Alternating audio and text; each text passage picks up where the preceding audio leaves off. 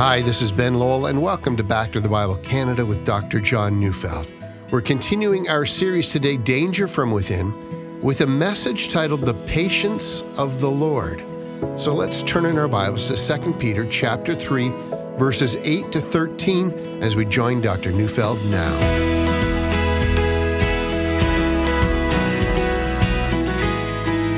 Peter's been answering the scoffers. Where's the promise of his coming, they say. All things are going on as before, they say. There's no reason to concern oneself about the second coming of the Lord, they say. Don't worry about judgment. Don't worry about Christian virtues. Just use your spirituality to satisfy your lower desires and get what you want out of life right now. Now, of course, all that sounds very contemporary, especially among those who argue that, God's going to give you everything you want and give it to you right now, if only you had the right kind of faith. Then, you get heaven on earth and all your troubles will disappear and you get the life you always wanted. Of course, in real biblical terms, indeed, in Peter's thinking, the life we have always wanted, it's not here on earth. Read 1 Peter 1, verse 4, where he speaks of an inheritance that is imperishable, undefiled, and unfading, kept in heaven for you. That's where our inheritance lies, not here on earth. Look, hoping for the future joy that awaits us doesn't diminish the importance of living in the present. It never has. But if we live for today, we diminish the hope of eternity. People whose religion is earthbound are always people who eventually give up on virtue and holy living. And that's because things that demand sacrifice and demand we stand against the prevailing streams of thought in our day, and that we set our sights on the things that are above, not on the things of earth, as Paul so eloquently stated in Colossians 3, verse 2. You see, a clear vision of our unfading inheritance makes us bold, especially when this world would threaten us or want to seduce us to follow its ways. In response, Peter's been pointing us, both in his first letter and in the second one, to the inheritance that awaits us. We'll have our best life then, and so we await our Savior from there. And then the critic responds, where's the sign of his coming? Things that you always talk about. All things have gone on as always, and in response, Peter has said, look at history. God has intervened in the past. The very fact that there's a creation rather than nothing tells us that God intervenes. But Peter's not done, and so we come to today's passage. I'm reading 2 Peter chapter 3, verses 8 to 10. But do not overlook this one fact, beloved, that with the Lord 1 day is as 1,000 years, and 1,000 years as 1 day. The Lord is not slow to fulfill his promise, as some count slowness, but is patient toward you, not wishing that any should perish, but that all should reach repentance. But the day of the Lord will come as a thief, and then the heavens will pass away with a roar, and the heavenly bodies will be burned up and dissolved, and the earth and the works that are done on it will be exposed. So let's start with verse 8. Peter is quoting Psalm 90, verse 4, so let's read that verse in context, Psalm 92 to 4. Before the mountains were brought forth, or ever you had formed the earth and the world, from everlasting to everlasting you are God.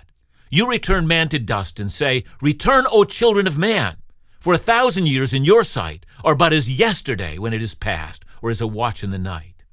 The psalm from which Peter is quoting is a psalm of Moses. It's most likely written when Moses was an old man. And in that psalm, Moses considers the brevity of life up against the eternal nature of God. Indeed, the oldest of the mountains, or as we might put it today, the oldest geological formation on earth is as yesterday, or as a brief watch in the night.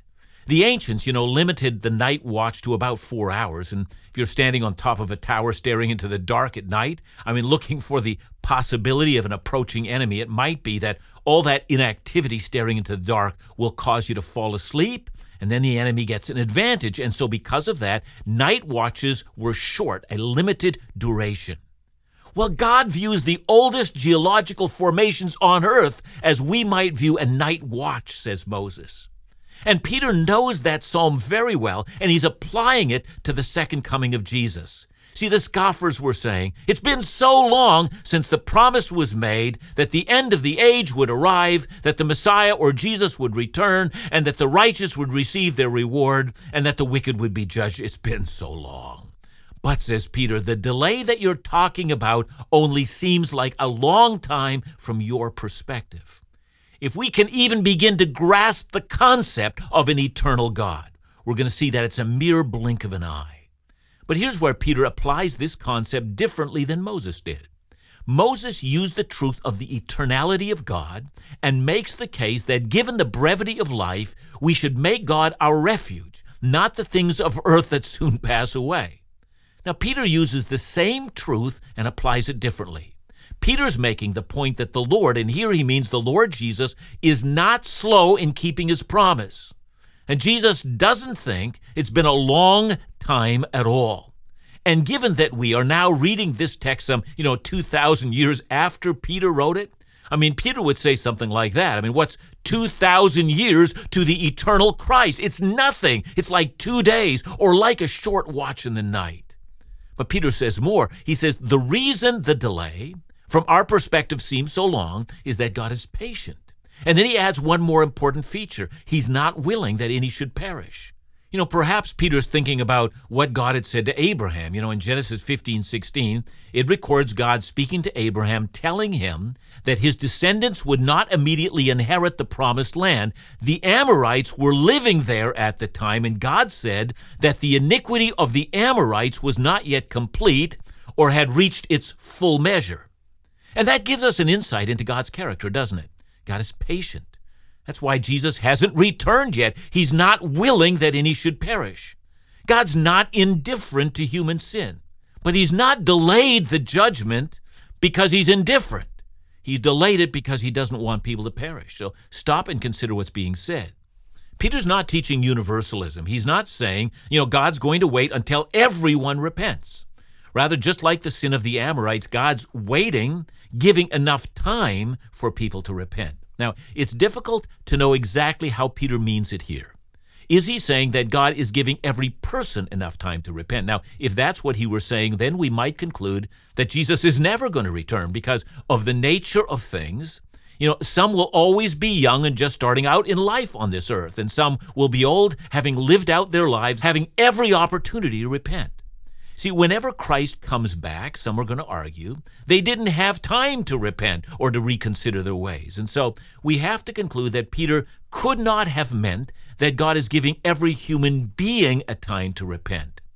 I tend to understand this passage like I understand the promise made to Abraham. Your descendants won't come back to this place until the societal sin of the Amorites reaches its full measure. And I tend to think that's what Peter means in verse 9.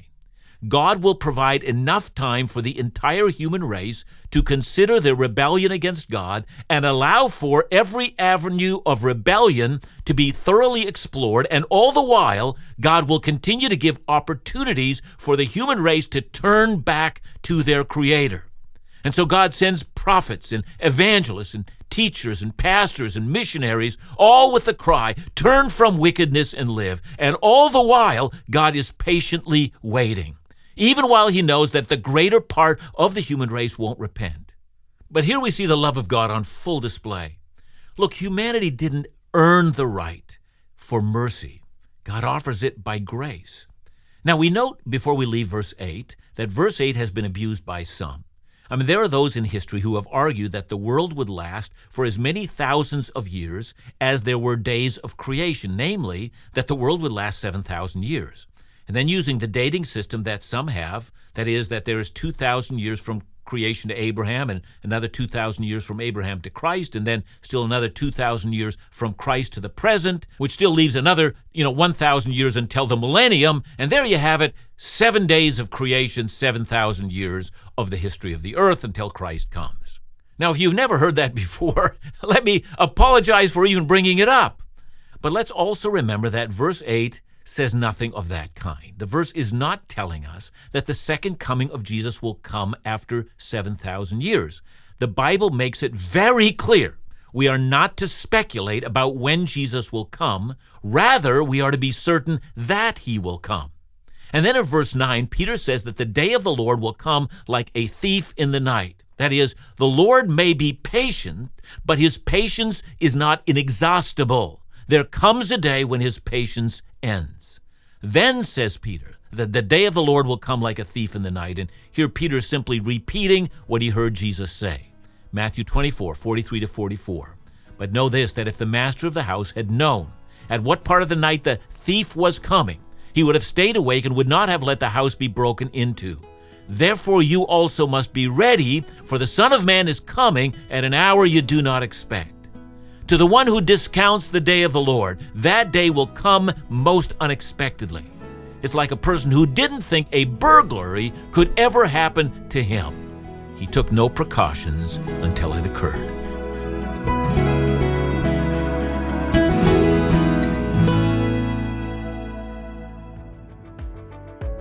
Want access to all your favorite Back to the Bible content right at your fingertips? Then be sure to check out our free app. There you can listen to your favorite audio messages, read the Dr. John and Company blog, watch video sermons from Dr. John, and even access a digital Bible. Perfect for on the go. We strive to make Bible teaching and engagement resources as easily accessible as possible to as many people in as many ways, both nationally and internationally. To download the Back to the Bible Canada app at absolutely no cost to you, simply visit your app store and search Back to the Bible Canada. And for more information, give us a call at 1-800-663-2425. And on behalf of the whole ministry team, thank you.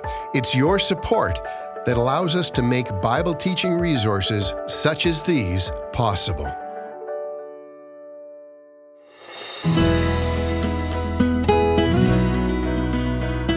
Peter's been explaining the events that accompany the coming of the Lord. First, he says the heavenly bodies will be burned up, and the earth and all that is done in it will be exposed. So notice that three things will happen after the Lord returns. First, the heavens will pass away with a roar. And our translation says they will pass away. And the Greek has a word that means they will cease to exist. Other translations say they will disappear. And Peter might have been thinking of Isaiah 34, verse 4, which says, all the host of heaven will rot away, and the skies roll up like a scroll. All their hosts shall fall as leaves fall from the vine, like leaves falling from the fig tree. Later, after Peter wrote, John would write in the book of Revelation, chapter 6, verse 14, the sky vanished like a scroll that is being rolled up, and every mountain and island was removed from its place. Peter says when that happens, it will make a sound. The word roar refers to a rushing sound made by something that's passing swiftly through the air. The word was sometimes used to describe a whizzing arrow as it whizzes by, or the sound that would be made by the rush of wings. But I think Tom Schreiner had it right when he said it means the crackling sound of fire, suddenly hissing and banging, and then the heavenly bodies coming to an end. The second thing that's going to occur, Peter says, the heavenly bodies will be burned up and dissolved. And the word translated heavenly bodies is a Greek word the Greeks used to describe the materials from which the universe was composed. And we might think of it as saying all the natural substances that make up the created order. I mean, the Greeks thought of the building blocks or the basics out of which everything was made. And these, says Peter, are going to dissolve. Now, I've often wondered about this because of something the Apostle Paul said in Colossians 1:16 and 17. Let me read the entire passage, but focus on that last line. For by him all things were made, in heaven and on earth, visible and invisible, whether thrones or dominions or rulers or authorities, all things were created through him and for him, and he is before all things, and here it is, in him all things hold together. I take that passage to mean that the reason the universe holds together and continues to function the way it does, with what we now call the consistent and observable laws of science, well, that's because, according to our Bible, that moment by moment, Jesus wills that it should be that way. Now then, in the end of the day, in the end of all things, he will no longer will for it to be that way, and the elements that function so reliably will simply dissolve and fly apart and no longer adhere to one another. And the third and last phrase that Peter uses is as follows: the earth and the works that are done on it will be exposed. Now, the NIV says it will be laid bare. And a literal translation would say, the earth and the works in it shall be found. Strange phrase, and translators have struggled as to how to translate that. If the earth is to be found by whom? And the answer seems to be that it's going to be found by God. That is, everything that is ever done on this earth, everything we thought was significant and insignificant, everything that was observed and the things human beings took no notice of whatsoever, everything, the details, large and small, will be thoroughly examined by God, laid bare, made visible, found. And that interpretation, I think, fits well with Jesus' words in Matthew 10:27. That the things that are said secretly will one day be shouted from the housetops. For us who read this, we need to ask, when exactly will these things be, and what does it mean? Now, these are two questions, and they deserve an answer. So let's see if I can give an answer.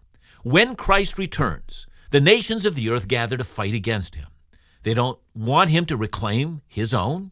The trumpet has sounded. The saints have been caught up to meet him in the air. Christ returns to the earth, and he destroys rebel armies of the earth with a blast of his nostrils. They're consumed and immediately go to the place of torment where they await the final judgment. Now, if my understanding of end times is right, after those events will follow the 1,000-year reign of Christ, an event that's often been called the millennium. That will be Christ's reign on this earth. He reigns for 1,000 years, and after that, Satan will be released from his imprisonment. He will deceive the nations, and they will immediately suffer defeat from Christ. And after this comes the final judgment. In Revelation 20, verse 11 says, "Then I saw a great white throne, and him who was seated on it, and from his presence earth and sky fled, and no place was found for them."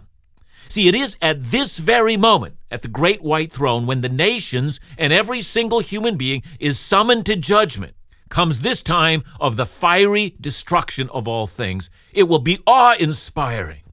The people before the judgment throne will be shaken. See, the second question is, what does this mean? And to that question, Peter provides an answer. So let's read 2 Peter 3:11-13. "Since all these things are thus to be dissolved, what sort of people ought you to be in lives of holiness and godliness, waiting for and hastening the coming of the day of God, because of which the heavens will be set on fire and dissolved, and the heavenly bodies will melt as they burn. But according to his promise, we are waiting for new heavens and a new earth in which righteousness dwells." So Peter's making 3 points here. And the first is the very point that the false teachers of his day were ignoring. Remember, he's been saying that the false teachers were exploiting their hearers with false words. He said they had eyes full of adultery, that they themselves were insatiable for sin, that they were encouraging their followers to have the same attitude that they had. And that's why they were mocking the day of the Lord. It won't happen, they said. But Peter's now speaking to the people of God, and not to those who have followed the false teachers. If you're looking for your imperishable reward and are anticipating the coming of the Lord, what sort of people ought you to be? Well, for one, you're not to collapse into despair. Neither are you to say, well, if everything's going to burn anyway, who cares, how I treat the environment, or who cares how I live? Hoping for the world to come never inspires a cavalier attitude. Let me put it in theological terms. Eschatology and ethics are tied together. Or in everyday words, what I hope for and how I live right now, that's part of one package. I can never divorce those two things. Or let me try it another way. I think Peter might have said it this way. Since it's all going to burn, here's how you're going to live. Make virtue your aim. Add to that a knowledge of God. Practice self-control over your sinful impulses. Make up your mind that you're going to persevere in these things all the way until your death or until Christ returns. Be godly. Live for the truth that God is in everything you do. Love the brothers and sisters in Christ and seek to show love of all people. See, Peter is saying, be holy. Exude the presence of God. Live lives of holiness and godliness.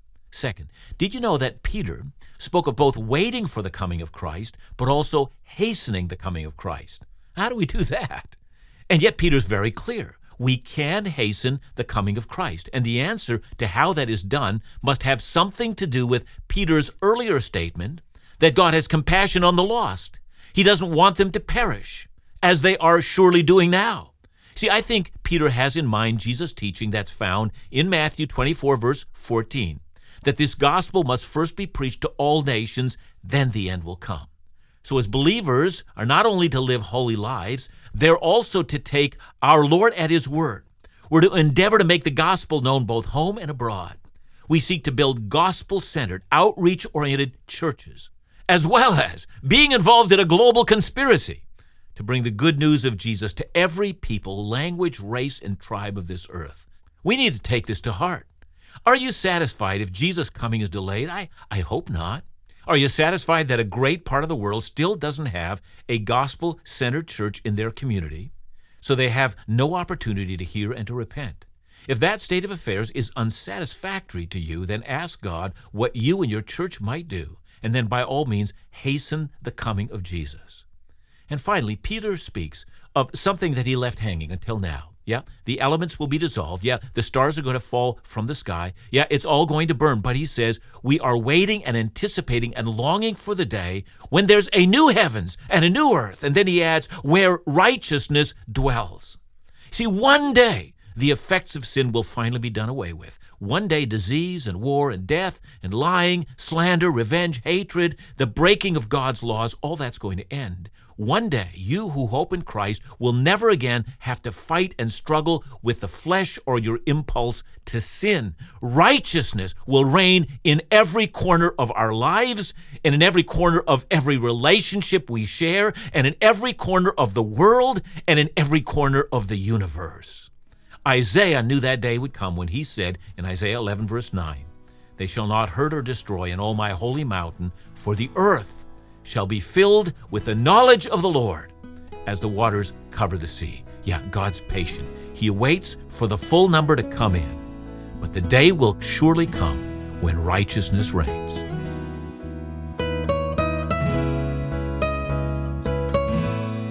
Thanks for your message, John.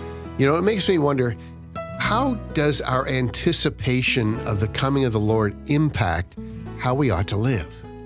Yeah, it has to impact the way that we live, because if we know for a certain that, all of history is moving to a defined point so that history has meaning, our own individual lives have meaning.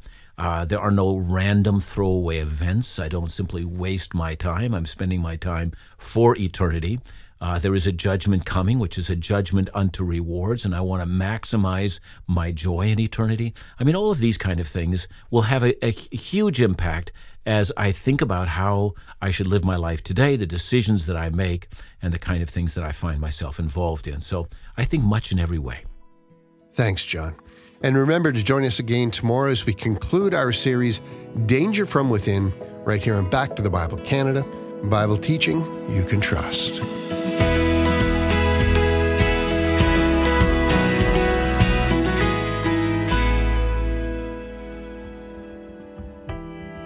In our society, the topic of money is often regarded as taboo. However, God in His Word certainly doesn't keep quiet on the matter, and He's provided us with an abundance of financial direction. On that note, we're thrilled to offer you our newest resource, a short booklet called 10 Questions About Money Matters, based on Dr. John's audio series, God and Money. This booklet addresses 10 common money-related concerns from a biblical perspective. Some insight to help better bring glory to God with our resources. Because we feel this topic is so important to your spiritual walk, we want to offer you this resource free for the whole month of August. So simply request your copy today, or if you'd like to offer a gift to support the ministry, call us at 1-800-663-2425 or visit us at backtothebible.ca.